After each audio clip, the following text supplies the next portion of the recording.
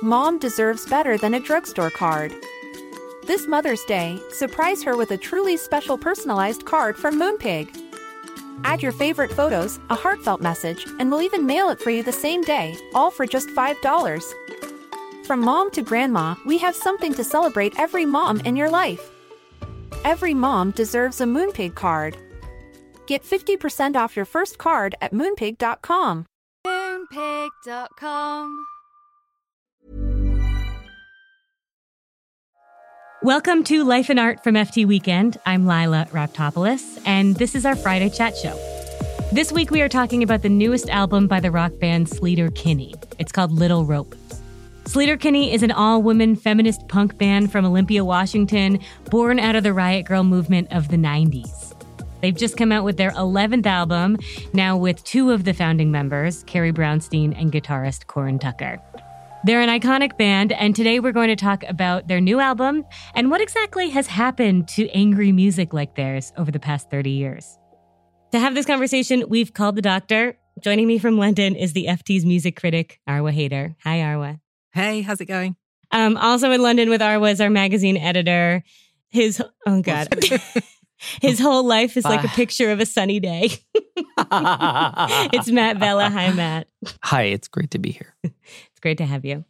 So to start off, why don't we set the scene for listeners who may have never heard of this band? Who are Sleater-Kinney? How would you describe their sound? How would you describe what they represent? Maybe Arwa, our expert. Oh, I'm not sure I'm an expert, but certainly Sleater-Kinney. They started out as a young band in Washington, in Olympia, Washington, and came out of the scene that was being described as Riot Grrrl at the time, and that's girl spelt with a triple R, which is a kind of feminist offshoot of punk, which really harnessed sort of DIY ethos, very polemical, but just also really gutsy and funny and punchy lyrics, raw, stripped back as it wanted to be. And by the time the band were well known here in the UK, where I grew up, it was around 97. It was their third album, Dig Me Out. And I think I kind of heard about who they were supposed to be before I heard the music. I think people were very impressed that there were these like bold, upfront women. They weren't my favourite band at the time, but they kind of captured a spirit of energy that definitely resonated with me as as someone who came of age in the 90s. What was that spirit?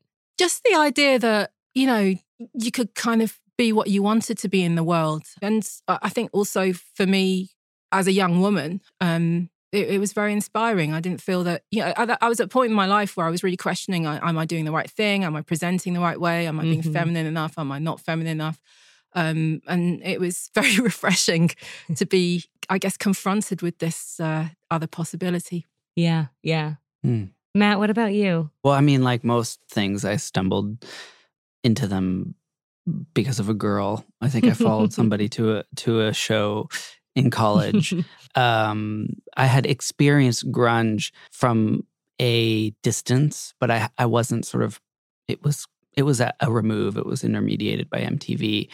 And I just stumbled into a show of Sleater-Kinney's, and it was like, okay, I can be part of that, and even though the music isn't grunge and there's a distinction, but it was sort of like my kind of entry point into that kind of music. There are a lot of loud voices in punk and there's a lot of shouting, but Corin Tucker's voice in particular is so strong and clear, and like it was aggressive, but it got through. And so, I think I left that show like a fan for life. And I mean, I don't even remember who I was going there to, whatever.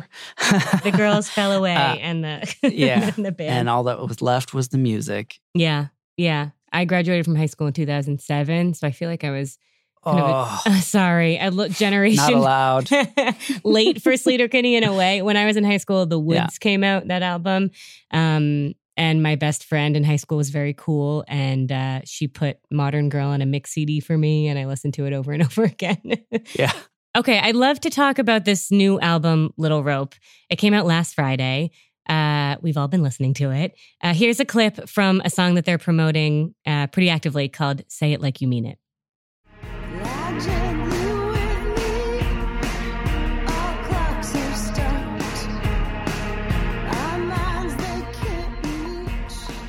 Okay, top line.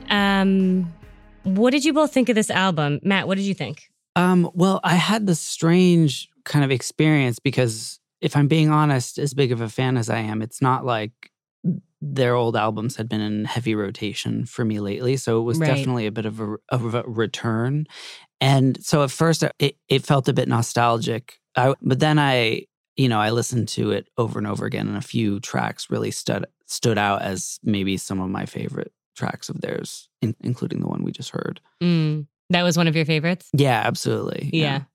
Arwa, what about you? Yeah, I mean, similarly, I guess it kind of, the nostalgia that I felt was much more about myself than the band, because actually, I've got to say, I really enjoyed just like giving this album time and like really relishing.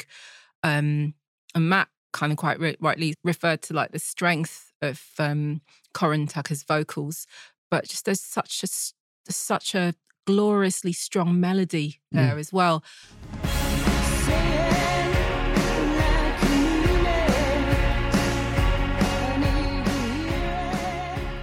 I think when you go back to listening to the earlier tracks that they did, the earlier albums on their repertoire, they sound a lot more polished now. You know, there's a much more measured sense, I think, of what they do. There are certainly elements that sound kind of quite 90s in style, but what I really enjoyed was that they sounded like women that have grown into their own skin, and I'm listening to it as a woman that's grown into my own skin, and there was something very rewarding about that. Yeah. They feel older, not in a insulting way, and in sort of like a... No, but that sounds like shade. The fact that they don't feel, apparently, I mean, I'm reading in, but like the need to, it just feels like they're singing the songs and doing the songs that they want to do for themselves and not for any other reason. It's not like a rehash of old sounds and styles necessarily. It just really feels like it's intentional, you know? Yeah. In a way like that would suggest they are grown into themselves or whatever, you know? Yeah. And that song in particular, I mean, as I understand it, right after they started recording, Carrie Brownstein's parents died in a car accident.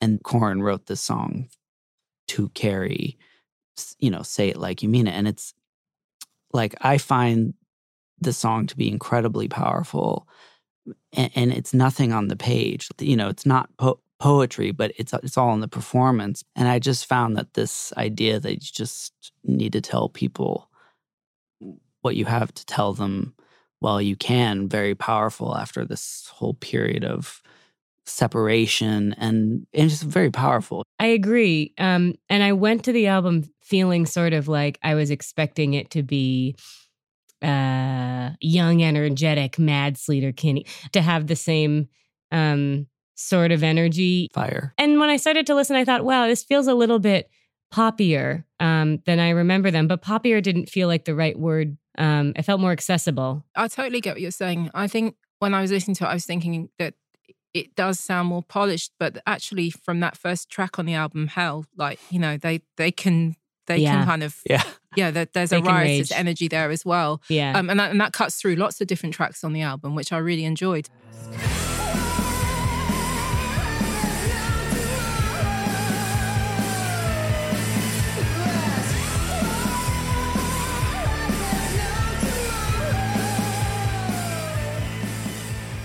I would love to talk a little bit more about how this album fits into their discography. I find it really useful to compare their new work to their old stuff. So I'm going to play a clip of their breakthrough song, Dig Me Out, from 1997, just so listeners can get a sense of their early sound.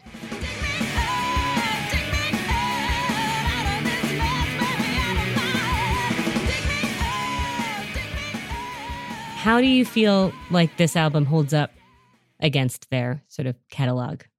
What makes this album work for me, and what makes them still very captivating at their best as a band, is the fact that they're not striving to be something they're not. I don't think, you know, if you're in your late 40s, pushing 50, that you want to pretend you're 20. Why Right. should you? You know, you've done that, and there's nothing wrong with, you know, really embracing where you are now with all the life experience that you've got. And also embracing the turmoil of that age, not just the comfort that your success may have brought you. Mm-hmm. So, yeah, it's also just got me thinking, it's weird to kind of be saying this in 2024, but we don't have a culture of like heritage acts that are female, do we? That's so true. Rock music has always been, you've got quite elderly bands that have been going forever who are male. And we just don't have that with women. And part of the reason, I guess, is that you're sort of female artists. So I guess we're packaged in a way that may have been construed to have a sell-by date, which is rubbish, obviously. But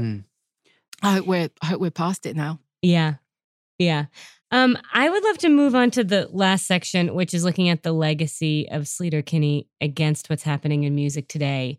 And my main question is just why we don't have more like it. It feels like we're all still really angry, but our music is less angry. Like there is like a feminist punk sound coming back in people like Olivia Rodrigo, and I love her album Guts, but it's still pop. Like she's still in the machine. And it feels like we don't really have counterculture angry like we used to. But maybe I'm not seeing something obvious. Are you feeling that too? What do you think? I don't agree with that entirely, but at the same time, I think it's a really interesting question because I think obviously we don't have the same kind of bands, or we wouldn't have exactly the same movement because the movement reacts against what's around it. And it's not just that the individuals have changed, it's that the landscape has changed. The whole music industry is in a state of flux now in the way that it wasn't in the early 90s when, say, Riot Girl was conceived. Mm-hmm. So in many ways, the kind of modes of expression that a lot of these early 90s bands like people, Bikini Kill, or in the UK we had Huggy Bear, they raged really hard and they did things their own way and they didn't collude with what was actually quite a regressive era in terms of the pop and rock mainstream. So I think artists are by necessity much more DIY in their approach because they have to be. There isn't, if you want to be a mainstream artist, you haven't got the same props to kind of hold you in place. I mean, that thing about the context is so interesting because one of the big elements of Riot Girl was all these kind of oppositional technologies like zines, sort of DIY Xeroxed magazines were a huge part of that.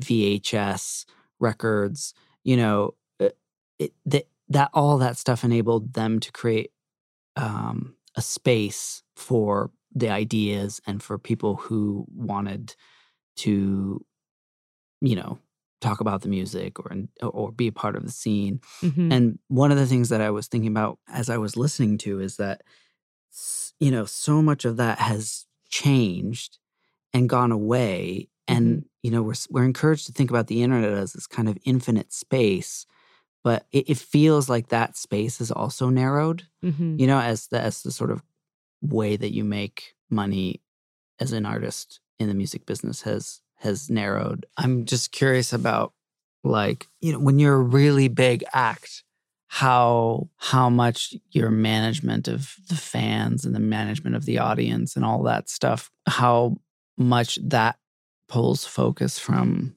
actually making the music and whether it's limiting in some way that an artist like Sleater-Kinney wasn't limited, Yeah, that pressure on socials because the connection with fans being so intimate and so instantaneous, there's just this sort of pressure to constantly generate content and the idea that things are incredibly hyped but incredibly ephemeral now. But then in contrast with that, you have an act on their 11th album. So I think that, that is a positive thing. Yeah.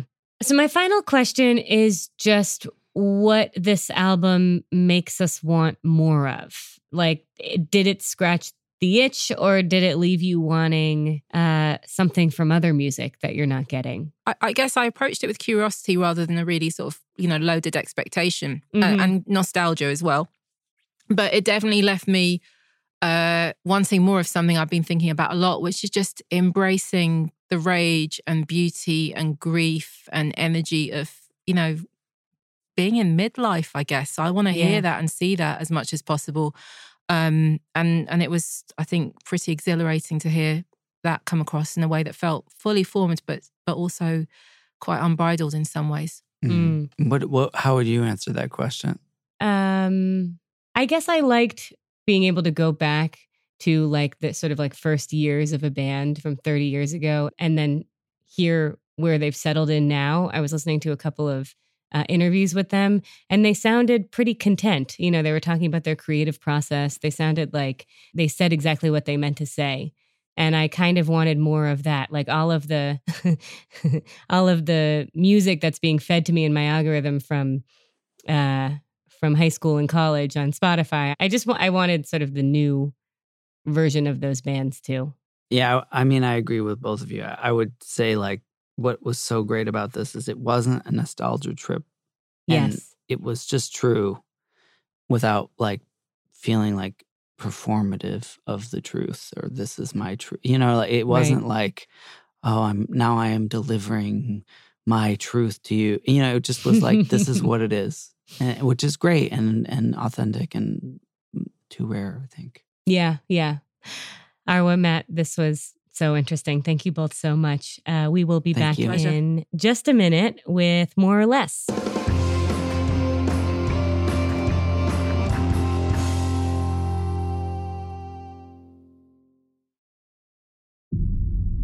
From the Special Investigations Team at the Financial Times, this is The Retreat. The retreat. I went into what I would consider a psychotic break. It was like being in a torture chamber for my mind for 6 months. The retreat. The final goal is to purify the mind.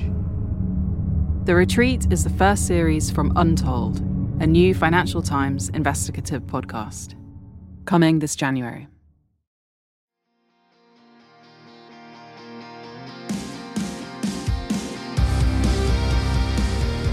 Welcome to More or Less, the part of the show where each of us talks about one thing that we want more of or less of culturally. Okay, Arwa, what's yours? I'd like a return to more daytime raves, I think. More daytime parties, matinee raves. I went out to something that's already a very established success. The DJ and writer Annie Mac, she runs a party called Before Midnight, which is what it sounds like. It kind of starts in the evening and it wraps up before midnight, which sounds like it's music for old people. And there's some element of that. But it got me thinking about around the turn of this century when, you know, you could go out on a Sunday, and I did go out on a Sunday often, and you could sort of start, you know, early in the morning. Like I remember I used to go to a party called Sunny Side Up, which literally started at 6 a.m. And then you could go over to Lazy Dog, which was run by Ben Watt from Everything But the Girl in the afternoon. And then you could wrap things up with Sunday Best, which went on till about midnight. And I just think having space to dance around the clock is always a really good thing, whatever age you are. So I'd like more of that. I love that. I want more of that too. That's great. Yeah. Matt, what about you? Well, mine's a lot less high-minded and joyful. But in the Weekend magazine this week, Tim Harford, our economics columnist, has written a cover story about deep fakes and AI and what sort of happens in a world of prevalent disinformation. And, you know, one of the theories is that the more bad fakes we see, sort of like fake literate, we all become. Mm-hmm. And, you know, like the Pope and the Prada puffer, which wasn't real. So I kind of want to see some more bad fakes. You know, knock on wood. As I'm saying that, I'm thinking, oh God, I'm going to hate this. But for now, that's my answer. What about you, Lila? Mine is inspired by Arwa. I want more going to small venues to see music, at least for myself this year, and fewer big arenas. I went to a show at this jazz club in New York, the Blue Note, which is this kind of old school institution, to see this jazz singer, Samara Joy, who will be on the show in the coming month or so. She's incredible. And man, live jazz, like what a delight. Sorry to tell you all what you already know, but being in a really small room, like with a live band and a really big voice, was really awesome. I had a really great time. I can imagine. That sounds great. And I mean, the thing is, it's like, you know, that idea of epiphany and revelation that, you know, it might be like, oh, well, we know that already. Well, you don't, because that's what makes music and arts and culture so phenomenal because it will always hit you at any point in Totally. your life as being this incredible revelation. Yeah. Arwat, Matt, this was really thought-provoking and really wonderful. Thank you both for being on the show. Thank you so much. Thanks.